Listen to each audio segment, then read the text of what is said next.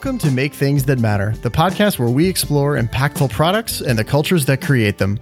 I'm your host, Andrew Scottsko, and if I'm doing my job well, each episode of this show will help you to do meaningful work, make things that make things better, and have a great experience doing it. My guest in this conversation is Donna Lichaw, an executive coach for unconventional leaders and the author of the newly released book, The Leader's Journey. Donna brings a background in design and product to her executive coaching and helps unconventional leaders take control of the story they tell to drive impact within themselves and within their teams. In this conversation, we go deep on how to handle managing our own stories, how to approach having healthy conflict and deal with those awkward, difficult conversations that are such an important part of our jobs. How do we create psychological safety? And what does it actually look like to give yourself an A so that you feel freed up to invent new possibilities? Donna is a wealth of insight and a secret weapon for leaders, and it was a real privilege to get to feature her work here today. I hope you enjoy. Donna, welcome to the show. How are we doing today?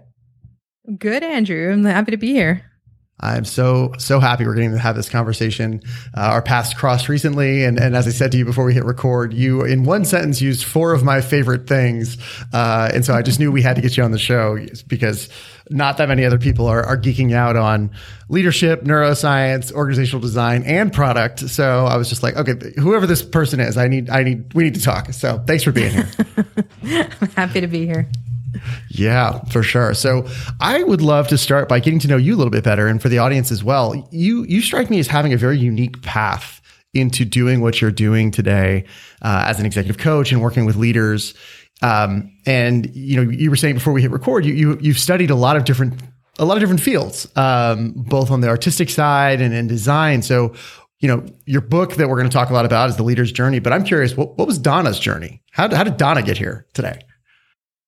My journey was winding and meandering as are actually many in the product world and in the tech world. So I think there was a time when I probably thought, wow, my background is so strange, but there are so many of us. But I started out many years ago in film school. And I wanted to make movies, documentary movies. And so I have 2 film degrees and like I was mentioning to you, a minor in sound design, because for a long time, I thought I wanted to work in public radio or do something geeky and fun like that. And actually, I have worked in public radio at this point. So yeah, I studied film, but I always worked in the tech world. And I've had, every title you can imagine from the 1990s onward, starting with webmaster through information architect and site builder, project manager. Like we had all these titles, web designer and UX this. And eventually I moved into product management and then product leadership because it just kind of like you were saying earlier when we were chatting, it smashed up everything that I did well and how I best helped businesses. And the last several years, however, I've changed course, but I still work with a lot of the same people. And so I was doing product strategy consulting for a while. And as I worked with people in senior leadership at more successful companies who had already found product market fit and like their products were fine. What I was finding is when I was coming in, the teams and executives I was working with really had people problems that they needed help with. And so for the last 7 years or so, I've been helping leaders develop their leadership capacity, not work on product stuff. And that's what I do now. I work with founders, CEOs, and executive teams, many of whom have product backgrounds, which is really fun. I help them build their capacity to lead their companies and continue to scale the incredible growth that they're having when they come to me for help. Yeah, no, I love this. So we're going to get into all those things and much more throughout our conversation here today. But one of the things I noticed just getting ready for this conversation is that you have done an awful lot of teaching. And I'm curious, how did that show up in your world? Because it's not that many people I meet who go from, doing design or information architecture or project management or all the various roles you just named, and then suddenly are teaching at NYU or Northwestern. And I'm so curious, how did that happen? And how is that, how is that parallel journey, how have both sides of that journey informed each other?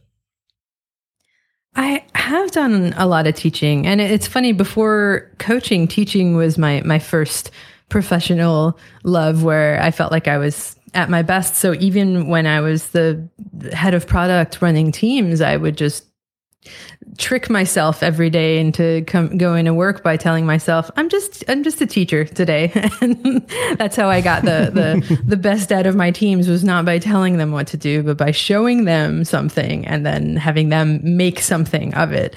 And the results were phenomenal, which is, I think, a great way to be a leader of any kind, as well as just to help other people be amazing. But I started teaching actually by accident long time ago. A friend of mine, this was in the early days of online courses, and a friend of mine was teaching a college course that was online. And at the time, there was no real online video. I think this was in 2000, 2001. And so all you had was chat rooms. And so there was asynchronous learning. There was like a message board, and people would do homework assignments that way and reading and all of that. And then there was synchronous text-based chat once or twice a week. And my friend, however, who was commissioned to teach this course, was going to be traveling to Australia. I was living in New York at the time. She was going to be in Australia for 6 months, but she didn't want to lose her teaching gig. And so she asked me to stand in for her. And for a semester, I pretended to be my friend. And I'm like, in hindsight, I'm thinking back, like, did I really do that? I think I logged in as her. And they did not realize. I know. Like, did they think I was a TA? I think I might have logged in as her. And I taught the course, and that was, I think, what was the course? Oh, it was, digital. Oh man, I can't even remember what it was. Like, the future of digital or something. I remember is we read Negroponte and kind of philosophical stuff on the future of technology. But right on. Yeah, it was really fun. It was really fun, and that's also when I learned the art of not having the answers and to just putting questions back out to people, because I was panicking in the chat, like, I don't know what to tell them. Whenever I just asked people, like, what do you think? Most amazing teacher ever. Oh yeah, they loved it. They had so much fun. So it was that was how I got my start. And after that, I realized I actually love teaching. So I always made sure that I was teaching in one capacity or another, whether as a manager, as an in-house person, as a consultant, or as an adjunct professor at a bunch of universities around the country. I love that. Yeah. As somebody, I'm discovering in the recent years that I too have a passion for teaching. So I'm asking this also selfishly, and I just appreciate that story. So thanks for sharing that with me. I don't know if I'll get the chance to do the AOL Instant Messenger version of being a professor, but that is a fun, who knows, with all the ChatGPT stuff happening, maybe that'll be like a new model for some async coursework. But oh yeah, Chat GPT could have taught that course. Just what do you? Who has an answer for that question? Great question. Who has an answer? It reminds me of apparently one of the earliest forms of therapy that was explored using technology was, I can't remember the name of it right now, but it was like this simple bot program. It was a program before we even had bots that would just basically affirm whatever the person said and repeat back a question about it. And people at the time, this was actually novel enough that they found it impactful. And I was just thinking, oh wow, there's a much more powerful version of that waiting to be done with GPT and large language models. Yeah, I'm sure it's already been done. actually. Probably, yeah. I'm sure it's very true. I'm sure. Or I'm sure every mental health startup right now is freaking out and building an AI bot as they try to please their board. Yes, indeed. Yes, indeed. Well, let's start to talk about your book. So, what a day to get to spend some time with you. Today's book launch day. So, first of all, congratulations. I imagine that feels amazing, but I'm curious, what does that feel like to make it to this day finally?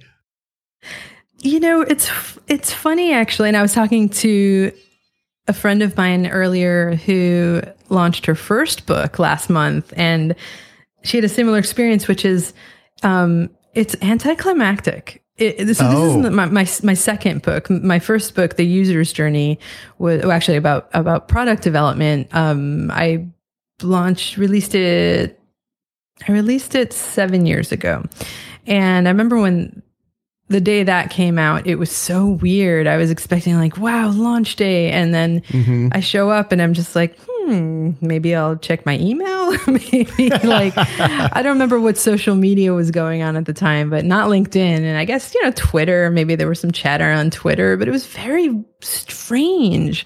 And I didn't like it. It just felt like, wow, I spent all this time, energy, and money doing this thing, and this is what I get.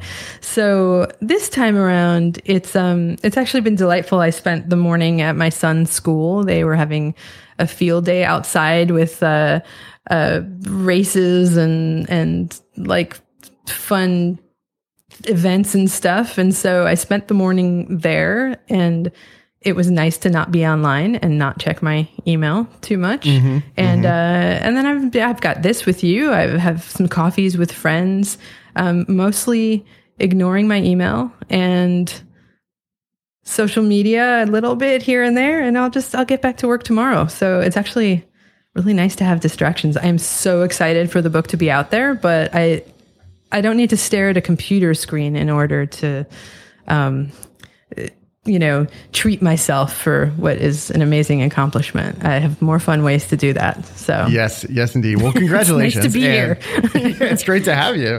And, there's so much we're going to cover about the book. And so I think one of the first things that I thought would just be a fun place to start, because when I was going through the book, I saw a phrase and a name that I love from one of my favorite books of all time, which is Benjamin Zander, The Art of Possibility, and the phrase of giving yourself an A.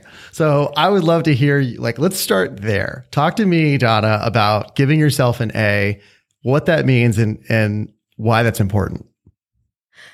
Yeah. We'll use the book as an example. I mean, that's how I wrote the book, essentially. So what Benjamin Zander talks about in The Art of Possibility, he was, I think, the former conductor of the Boston Philharmonic, and he wrote a book I highly recommend, and it sounds like you are too, with his wife, who is, I believe, a therapist and an executive coach. And so one of the top concepts they talk about is this idea of giving yourself an A. And where he got that from is he used to teach at a conservatory where he would have all these musicians as students, and they were constantly, nervous, freaking out, worried about their grades, and just showing up with fear and trepidation and not performing as well throughout the semester as he thought they could. And so he tried an experiment with them, which was one semester, at the beginning of the semester, he asked them to give themselves an A for the semester. And what they had to do is they had to write a letter as if it was the end of the semester, and they got an A, and they needed to tell him what they did, what they accomplished, and most importantly, who they had become. What made them deserve that A. And what he found is that the results were phenomenal. People were coming at this exercise, because it's just a writing exercise, it's like low stakes. They were coming at it instead of with fear, with possibilities. And so they would come up with these things that they did, and then they would actually go do them. And the results were much, much better than them showing up and constantly being afraid of their grades. They created possibilities, and they got A's for what they did.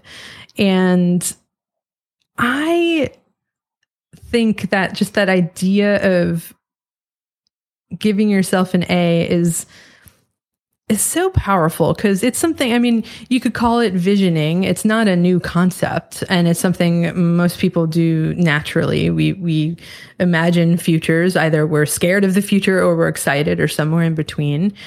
And but the idea of just giving yourself an A is, like, for me, it's so calming and reassuring that, you know what, it'll all be fine. And you can imagine really cool things. So that's how I finished my book last year. It took, what is it? What year is it now? I've given up. I've lost track of time. 23? Yeah. Okay, 2023. There we go. In 2022, that was my A for the year. So I started out the beginning of the year. All right, imagining it's the end of the year. What happened? Well, I finished my book. It's about to be published. It is having a huge impact on the people who are reading it so far. What else did I say? Oh, I was picturing a cover that I absolutely loved. Something vibrant, dynamic. And I got that cover, by the way. The cover is amazing. I had to push for it because I had this vision in my mind. Like, I can't design covers, but I was like, no, but that wasn't in what an A would be at the end of the year. The cover has to be fantastic. And so this is where people meet this book. Yeah. You give yourself an A, and you can do things that you never imagined you could do, or that you've been afraid to admit that you want to do. What I do in the book is I add a few layers of complexity to that, because I'm also a cynic at heart, and I believe that there's a value at looking at what scares you as well. And so, we can dig into that as well. But that's interesting. Yeah. When you can give yourself an A and also look at what scares you, you can do really cool things. Yes, I'm forgetting the name of this, but there's a technique that I think is used in therapy a lot. It's definitely used in coaching a fair amount, where you talk about the goal and where we're trying to go, and then there's the imagining of, like, all the things that might get in the way, and then how we might overcome them, and adding that second piece increases people's likelihood of achieving their goals and their motivation and all that tremendously, if I'm remembering this offhand correctly. So I'm curious if that maps to what you're speaking to. Yep, exactly. So and I cite a few of these studies in the book. The one that you're talking about is, I'm always going to mispronounce her name, but I think her last name is Odejen. And the title of her book I absolutely love. It's Rethinking Positive Thinking. And another, actually, I'll just give all my favorite book recommendations, but another beautiful book with some great studies about that is another one of my favorite titles, The Upside of Your Dark Side, I think is what it was called. No, that book was fantastic. That book is so helpful. Yeah, so both of those written by psychologists, one a positive psychologist, I believe, from the University of Pennsylvania, and the other two, actually, I bet they all come from the positive psychology program at University of Pennsylvania. But it's, when you can imagine what feels like an impossible goal, but if it feels a little kind of achievable, and you can add in what could go wrong, the studies show that you're much more likely to end up achieving it, because you start looking for the best possible future, and your actions follow accordingly, and you also know what to avoid, and you kind of have like an internal compass and roadmap that has some neuroscience baked in as well, because when you're imagining these possible futures, your brain can't tell the difference between what you're imagining and what you would actually experience. So you have all these emotional synapses and triggers that are guiding you throughout the way. And it's, I love that there's science behind this. My background as a filmmaker is, so my big thing, working in product all those years is I have this background in filmmaking. And so as a product leader who was working in a lot of startups with some messy apps and software that kind of didn't really make sense, my big question was always, what's the story? Why don't we build not like a marketing story, but shouldn't there be a story that customers think and experience when they're using our products? We call things user stories, agile and user story mapping. Like, why don't we actually like talk about what the real story arc is and really bake it into how we engineer things? And so I think of everything as a story. And the great thing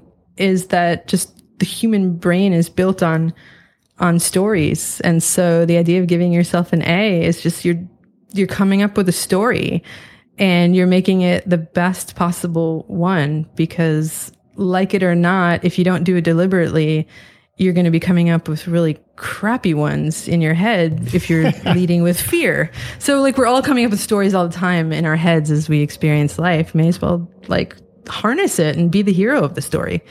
So that's that's the book in a nutshell. It's also my leadership practice in a nutshell. And what I do with CEOs and executive teams is to help you reverse engineer yourself. How do you be the hero and actually move forward instead of, holding yourself back all the time? Yeah, no, I love what you're saying here. There's so many interesting jumping off points from here around story and storytelling and how that opens up possibility or constrains us. I'd love to hear how when you sit down with somebody for the first time, right? You sit down across from an executive, a leader. How do you help them to see that? Like, assume that they're willing, but they maybe haven't done this before. Like, what's the first step for someone listening to this to start to really understand and own their story and maybe get the kind of perspective that I imagine they develop in collaborating with you? So this is where it's almost like a choose your own adventure, or like I would say like a cycle diagram, but I don't love cycle diagrams when thinking about journeys in life, because I think like we always want to be moving forward, not in a circle. But generally you can start either at the beginning or at the end, and there isn't necessarily a right or wrong. And so if someone comes to me with a problem and it's a real pesky, annoying problem. Hey, I have this head of engineering, and I hired the CTO. I want them to perform, but they're underperforming, and I don't know what's going on, and I need to talk to you about that. Like we'll unpack it and dig into the actual problem. Or, I'm not sleeping. I just raised a Series A. It's amazing. $100 million later, I'm not sleeping at night. I need help. So like problems are problems. And, sometimes you just got to jump into the problem and figure out what's going on. Inevitably, at some point, if you start with a problem, what I always want to do is get people not just to have, it's almost like a massage. Like you need to massage that knot a little bit and loosen it up. So, you work on the problem. It's like, it's only fair, but at some point you need to zoom out and look big picture and really look at, all right, why is this a problem? Why does it matter that your team is angry at you because you keep talking too much in meetings? You're the CEO. Who cares? Like, you can talk as much as you want, right? What's the problem? And so when you zoom out and really look at why things are a problem, then you start getting into that giving yourself an A visioning territory of like, well, I'm building a $1 billion company. And I keep talking over people at meetings and they're all angry at me and they're not doing their jobs. And then they don't listen to me as their boss. And okay, so, you can start digging into what the future could be. Then the context of what the problem currently is suddenly makes more sense, because often, we work in a business world. And I mean, if I was a therapist, this wouldn't be as much of an issue. But in the business world, my goal is to help clients build extraordinary companies. And so when we can get clear on what a vision of amazing could be for the future, and then what their current behavior is doing right now, you can, put a dollar amount on that and really see, well, okay, we're losing, hundreds of millions of dollars right now because my team is just not functioning. And if they would do what I want, it could not only save us hundreds of millions of dollars, but we can make hundreds of millions of dollars. And so, yeah, we kind of, when I work with people, we sort of take a journey through space and time. And, I don't know how better to put it, but I often feel like That's I'm great. in, a Christmas Carol or something. We jump around and we're here and we're there. You just got to explore. It's a product problem, which is great. So if, I have a product background, a lot of my clients do. It's wonderful when they see, oh, right, this is like what I do as a product person. We imagine what good looks like for the future, what amazing looks like for the future, and then plan how to get there. How do we do it? Yeah. No, absolutely. I love that. One of the things you pointed at there that I wanted to unpack just a little more was this notion, and I don't want to put words in your mouth, so correct me if I'm misinterpreting you. There's, it's very different in a business context sometimes than it is in an interpersonal context, or certainly like a therapeutic context where, it's almost like business wants to pretend emotions aren't real. And that the humans are not the messy creatures that we are.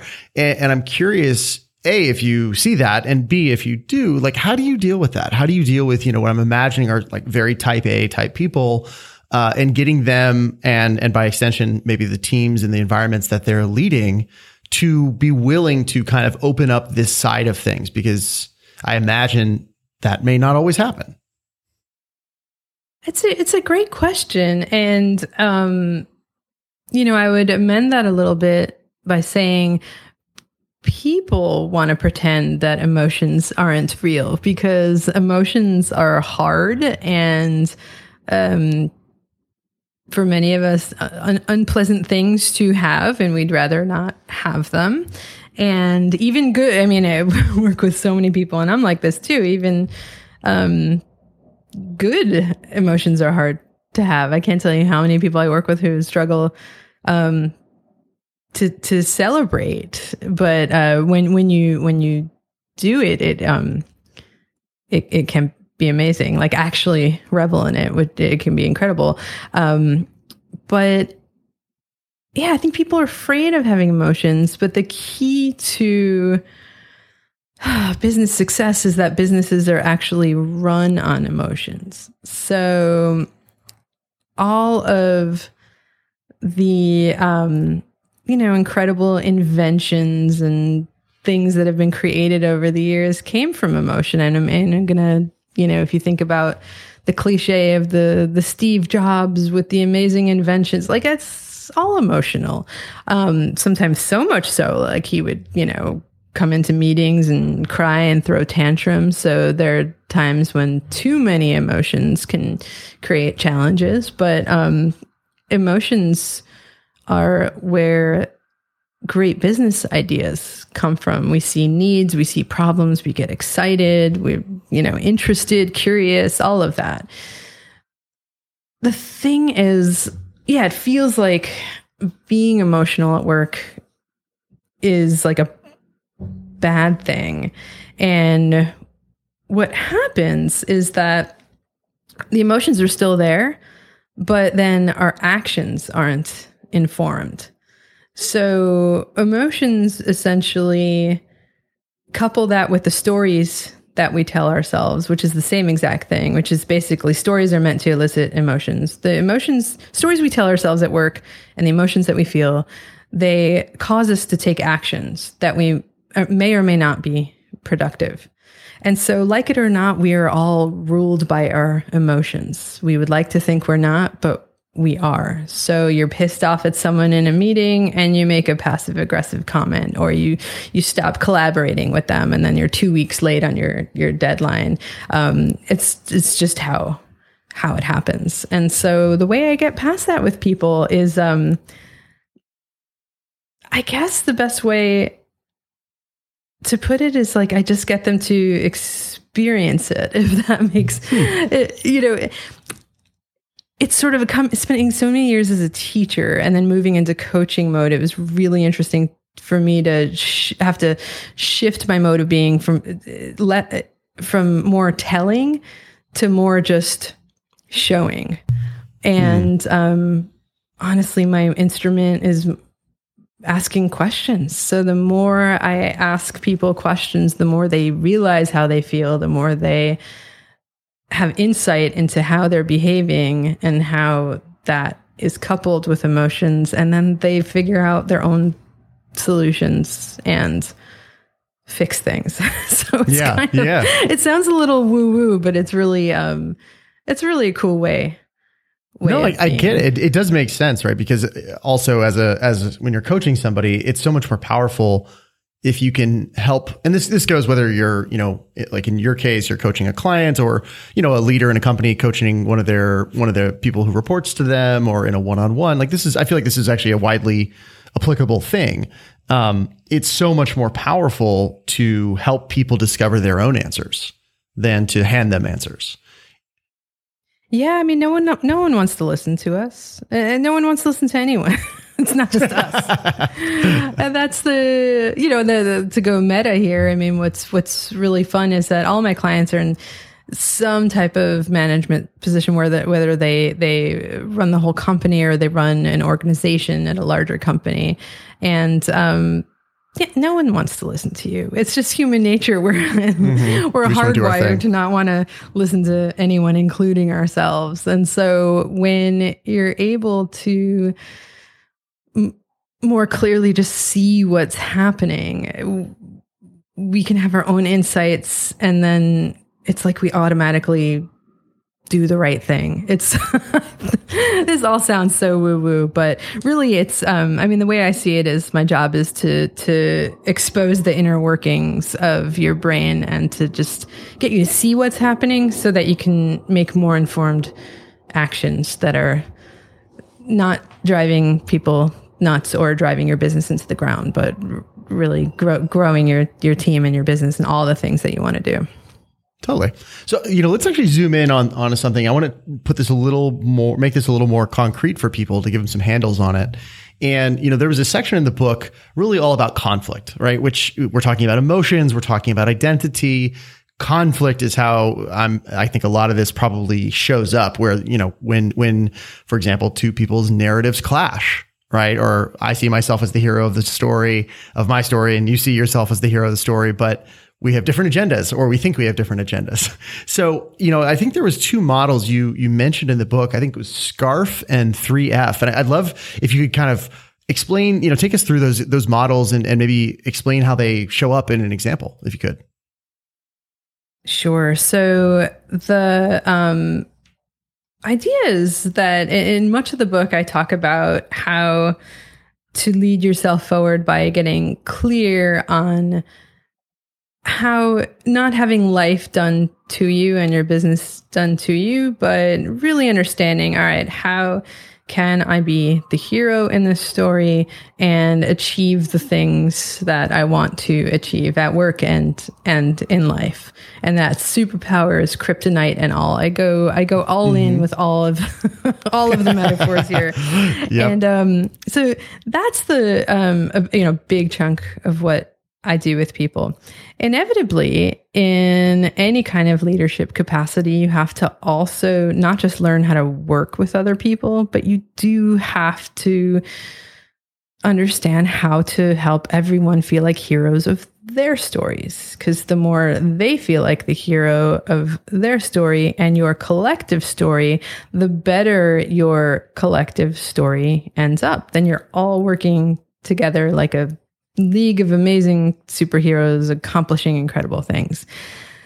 What gets in the way of people working effectively anywhere, but especially at work, is if you, let's say you get to the point where you're like, all right, I feel like a hero, or even if you don't, I mean, our brains are just wired for us to want to be the heroes of our stories. So there's so much psychology there. This is just kind of, you're walking down the street, like you want to be the hero. Literally, you want to survive. I mean, it's as simple as life or death. So if your brain is wired to want to thrive and be the hero, it's very easy to get in situations where we're collaborating with other people, partnering in any kind of work context or any kind of partnership context, and we turn them into the villains.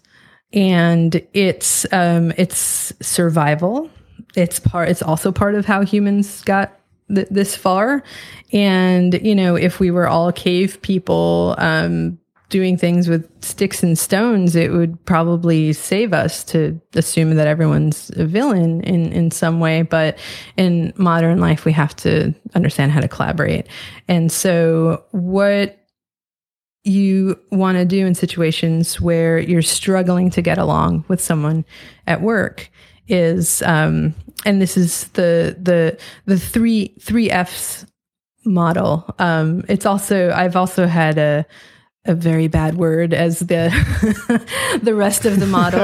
In the book, my editor asked me to keep it a little clean, but it's if I have my entire toolkit for free on my website. If any of you listening at home want to download, we will link to all this in the model. show notes.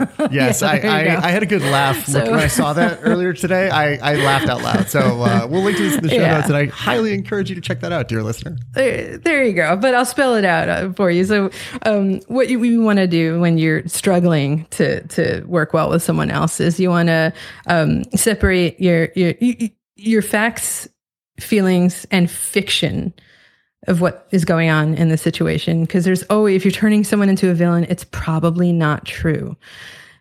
And then you want to understand your side of the story, understand their side of the story, which requires talking to them and being curious and having probably what will feel like a difficult conversation, but will be an amazing conversation.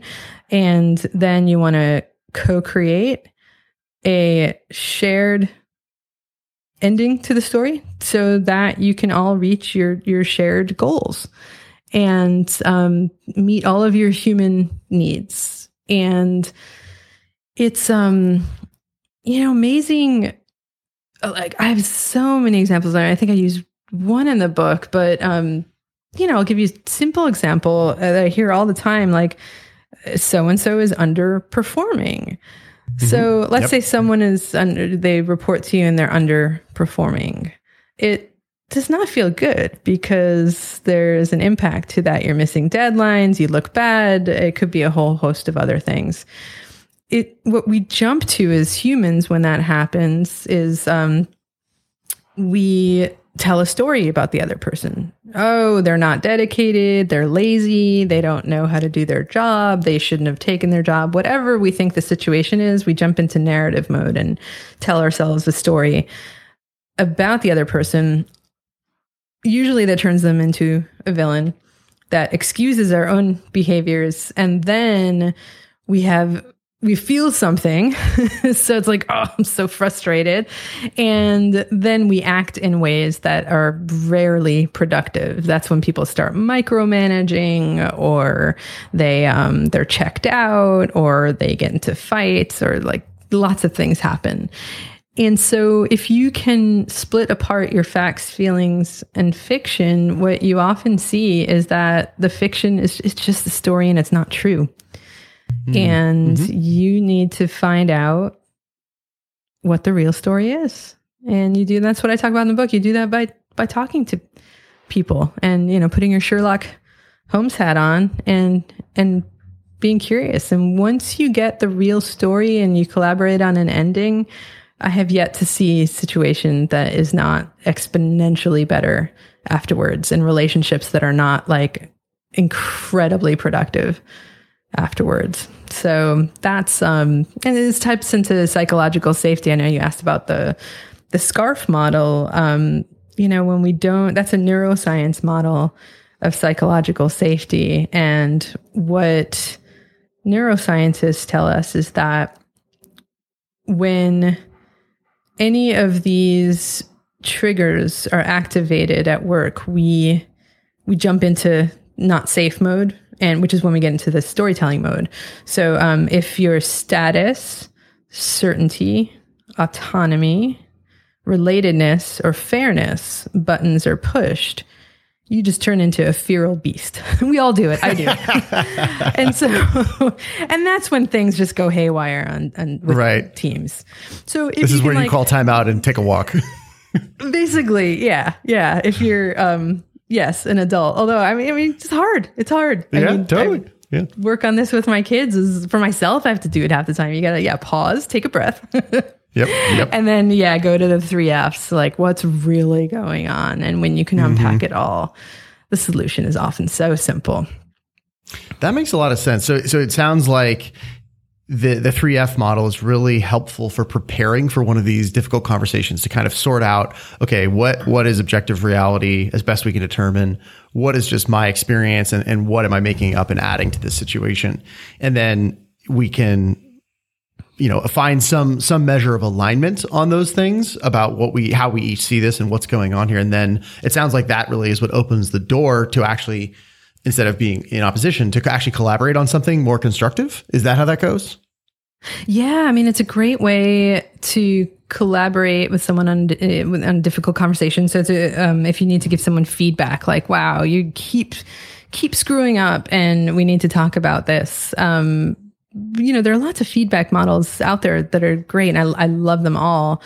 And my favorite is the SBI, it's situation, behavior, impact. And the thing about a model like that is, like, when most people do it, it's so mechanical. So it's like when you handed in the assignment last week, and it was it had many errors in it.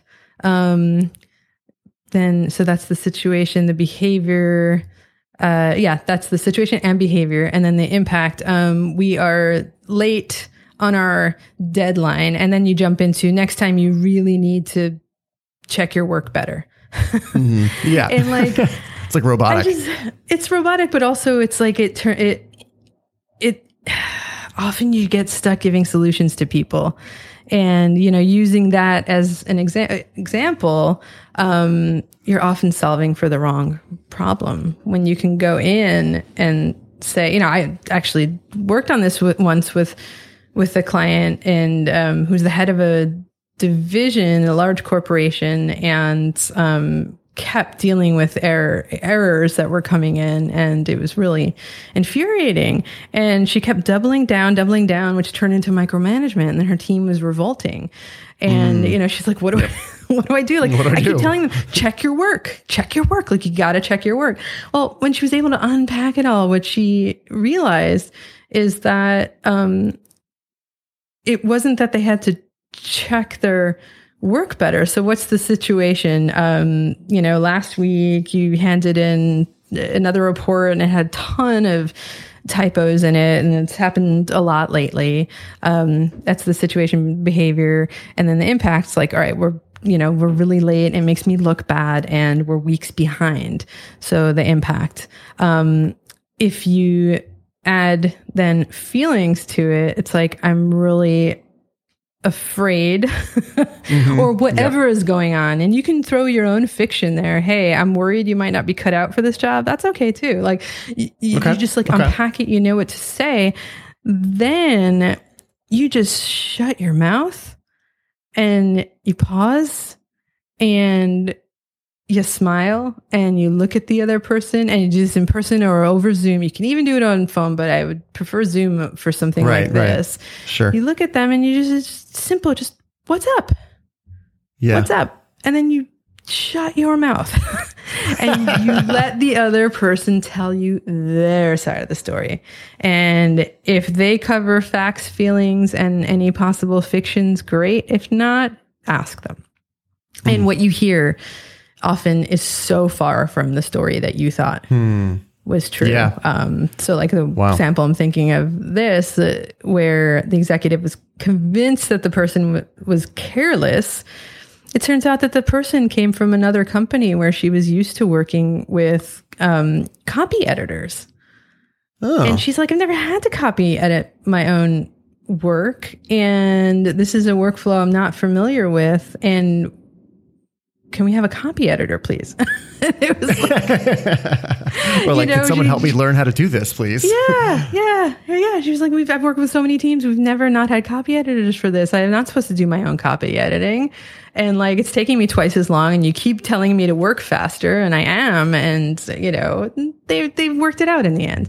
But, so you just need to check your stories and then invite others to tell you their stories, and all is good in the world. You can all be heroes together.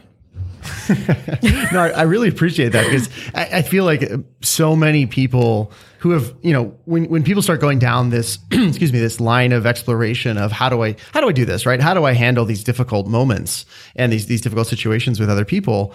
You hear a lot about these feedback models. You hear a lot about approaches to communication, whether that's, nonviolent communication or radical candor or, take your pick, and they're all great. But I think it feels like there's this missing preparatory step that I think you're speaking to right here that will turbocharge all those other almost like very tactical models. Absolutely. I love them all. I love all the models. And what they all have in common is that if you check and unpack your stories at the beginning, they're all much easier to apply. Yep. Mm-hmm. So I have a question, and then I want to start to close out here. So I guess my question is, it strikes me, well, actually, I don't want to make this assumption. I am assuming the story I'm telling myself right now, Donna, is that, you do a lot of this work with leaders one-on-one. And I guess my question is, to what extent do leaders need to learn to do the kinds of things you do for them, for the people on their teams? That's a great question too. So most of my practice is one-on-one on the one hand. At any given time, I'll work with one executive team as well, where I'm working with the team is the focus.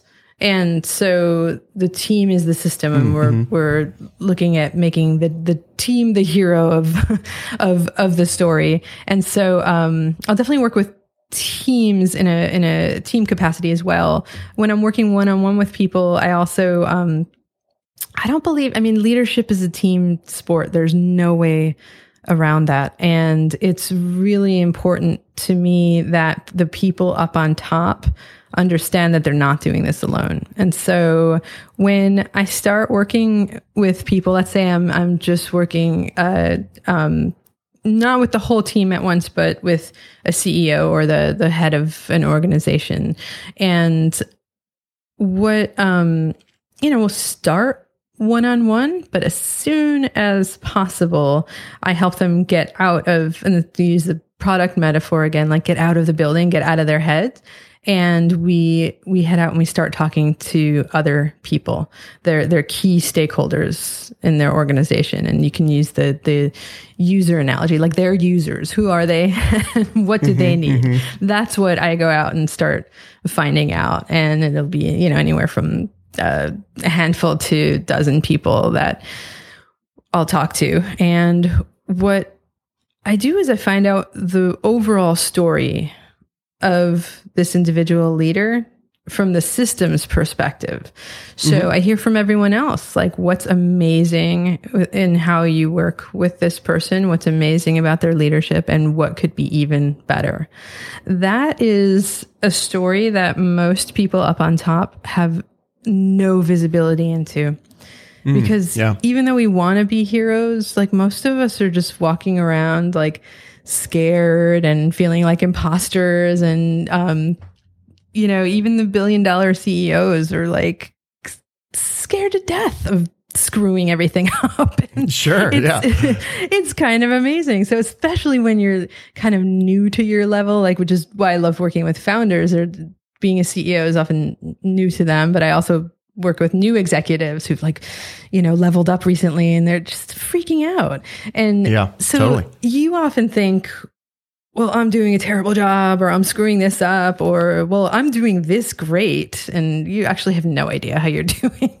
When we go out and find out what's really going on, it's more data, more insights, and more things that'll help you really get clear on the impact that you can have. So, I might work on it. I'm a systems person. So when I'm working with people, my question is always, which system are we working on? Or is it like you and your executive leadership and your system, or is it the team system? And, when I was doing product years ago, it was like the product system, and that was a system. But everything's a system. You can't divorce leaders from the people who they lead and their customers, and all of it has to work well together. So I don't know if I'm actually answering your question, but it's interesting. Like, it's funny. It reminds me. Yeah, no, it reminds me of one of my first teachers actually in college, in a leadership class I took. And I don't remember the exact phrase he used, but he talked about this idea. We talk so much about leaders, right? But it's like, what is it that makes a leader? And almost like, if you look at it from a systems perspective, it's the presence of a follower. Like, there is no leader without followers. By definition. By definition, right? I know, so we all hate that word, but like, by definition, that's kind of how it works. Yeah. I'm really curious. One thing, you mentioned that so often the folks in senior roles have no idea what the real story is, right? They don't have access to this information. They don't have that perspective for a whole bunch of different reasons in different contexts. If someone's not working with someone like yourself, is there something they can do, like a practice they can put in to start to get more of the real story, to open up that different perspective and that information flow? Absolutely. So what I would say here is, if you are in senior leadership, executive leadership, in a really high profile position where the stakes are high, just get a coach. I mean, it's like the secret weapon in Silicon Valley and in the corporate world in general. And I want to say in the US, but it's overseas as well. It's just a little secret. People, once you're catapulted into senior enough leadership, you have a coach in your back pocket. So, that's one thing. Second, not everyone is in the position where they can work with a coach. And I totally get that. And I've been there as well. And in those cases, I mean, that's part of why I wrote the book. There are so many people that I can't work with, who I wish I could work with. And, totally. And I just can't. So I definitely recommend, I only write books that I actually find helpful. So that's good. I always feel funny recommending my own books, but definitely I recommend my book. There are a lot of exercises in it.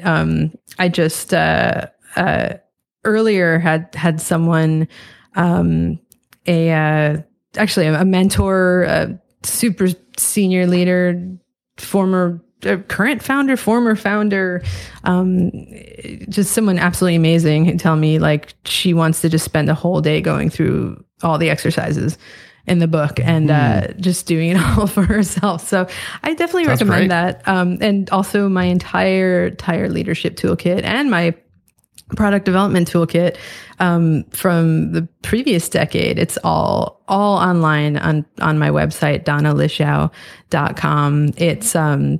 It's all free. Have at it. Have fun. Anything in there you could do by yourself. You could do with your friends, anyone you work with. The key is that you're just always pausing and thinking what could be better and what is, and what do I want to do with it. Yeah, beautiful. And again, we'll link to all that in the show notes for the listener.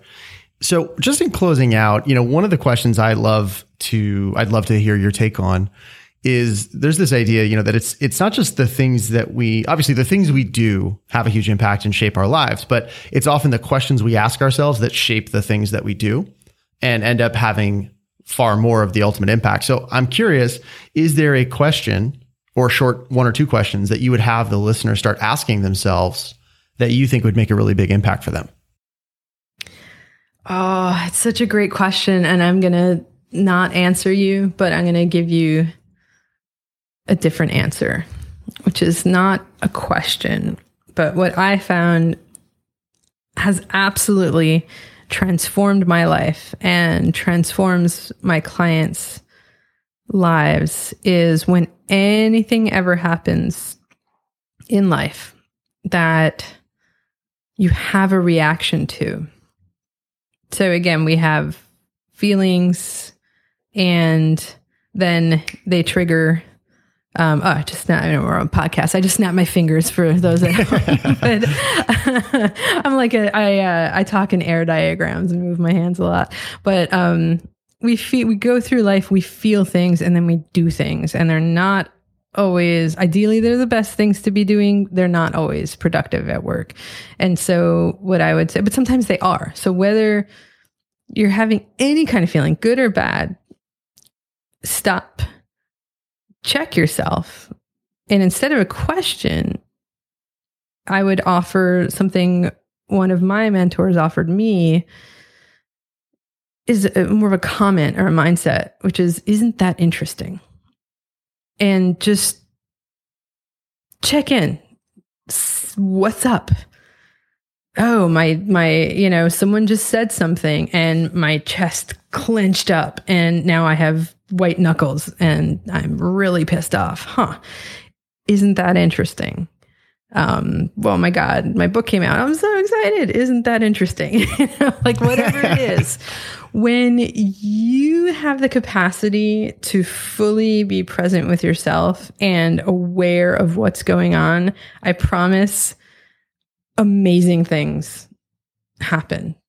Some people call this mindfulness. You cannot pay me to meditate or do yoga, but this is what mindfulness ultimately is. When you can lead mindfully through life, your actions will just propel you forward.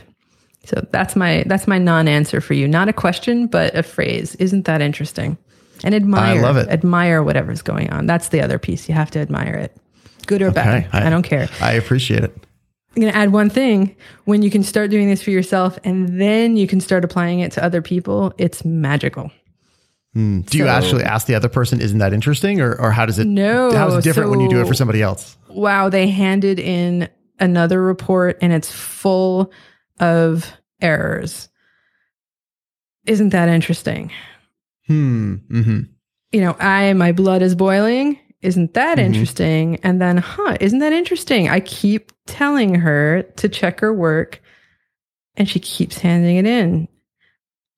When you go from, isn't it interesting? Instead of arguing with the other person, you might realize, I wonder what's up and have a great conversation. So it's like an intervention. Yeah. Just, isn't that interesting? I love it. It just gets you to change your behavior. It's fascinating and it's changed my life. I love it. I love that I have this little like scalpel, this little thought that can just slice right in there. It's like, wait, hang on. Yeah. It's completely transformed how the teams I work with work. The individual leaders, but especially with teams. When I do this with teams, it just changes everything. Because my God, they're all arguing like toddlers. We all do it. That is. Yeah. Isn't that interesting? Mm-hmm. I love it. Mm-hmm. I love it. Awesome. Well, Donna, it has been such a pleasure to have you here. And for all the listeners, please go check out her book, The Leader's Journey, dropped today. And we'll link to all the stuff in the show notes. Donna, thank you for being here and for sharing these. I love the stories and the exercises. Is there anything you'd like to leave the audience with? And how can folks be helpful to you? Gosh, what do I think, I'm so excited for my book to be out there. So I'll just say it, buy the book and you can download all my tools for free. And if you're trying to accomplish the incredible or the seemingly impossible, and you have a hunch that a personal transformation is what you need to keep going, to reach out to me. Founders, CEOs, senior leaders, executive teams. I'm here to help, product background or not. But in the meantime, read the book. I think you'll all love it. Beautiful. Well, Donna, it's been a pleasure. Thanks so much for being here. And again, congratulations. What a fantastic accomplishment. Of course, Andrew, this was awesome. Thanks for having me. Thanks for listening. If you enjoyed this, I'd be so grateful if you could do me a favor and take about 25 seconds to leave a rating and review on Apple Podcasts. That helps me reach way more listeners, and it also helps me bring you more great guests. As always, please feel free to reach out to me anytime at connect@makethingsthatmatter.com. And until next time, my friends, leave them better than you found them. See you out there.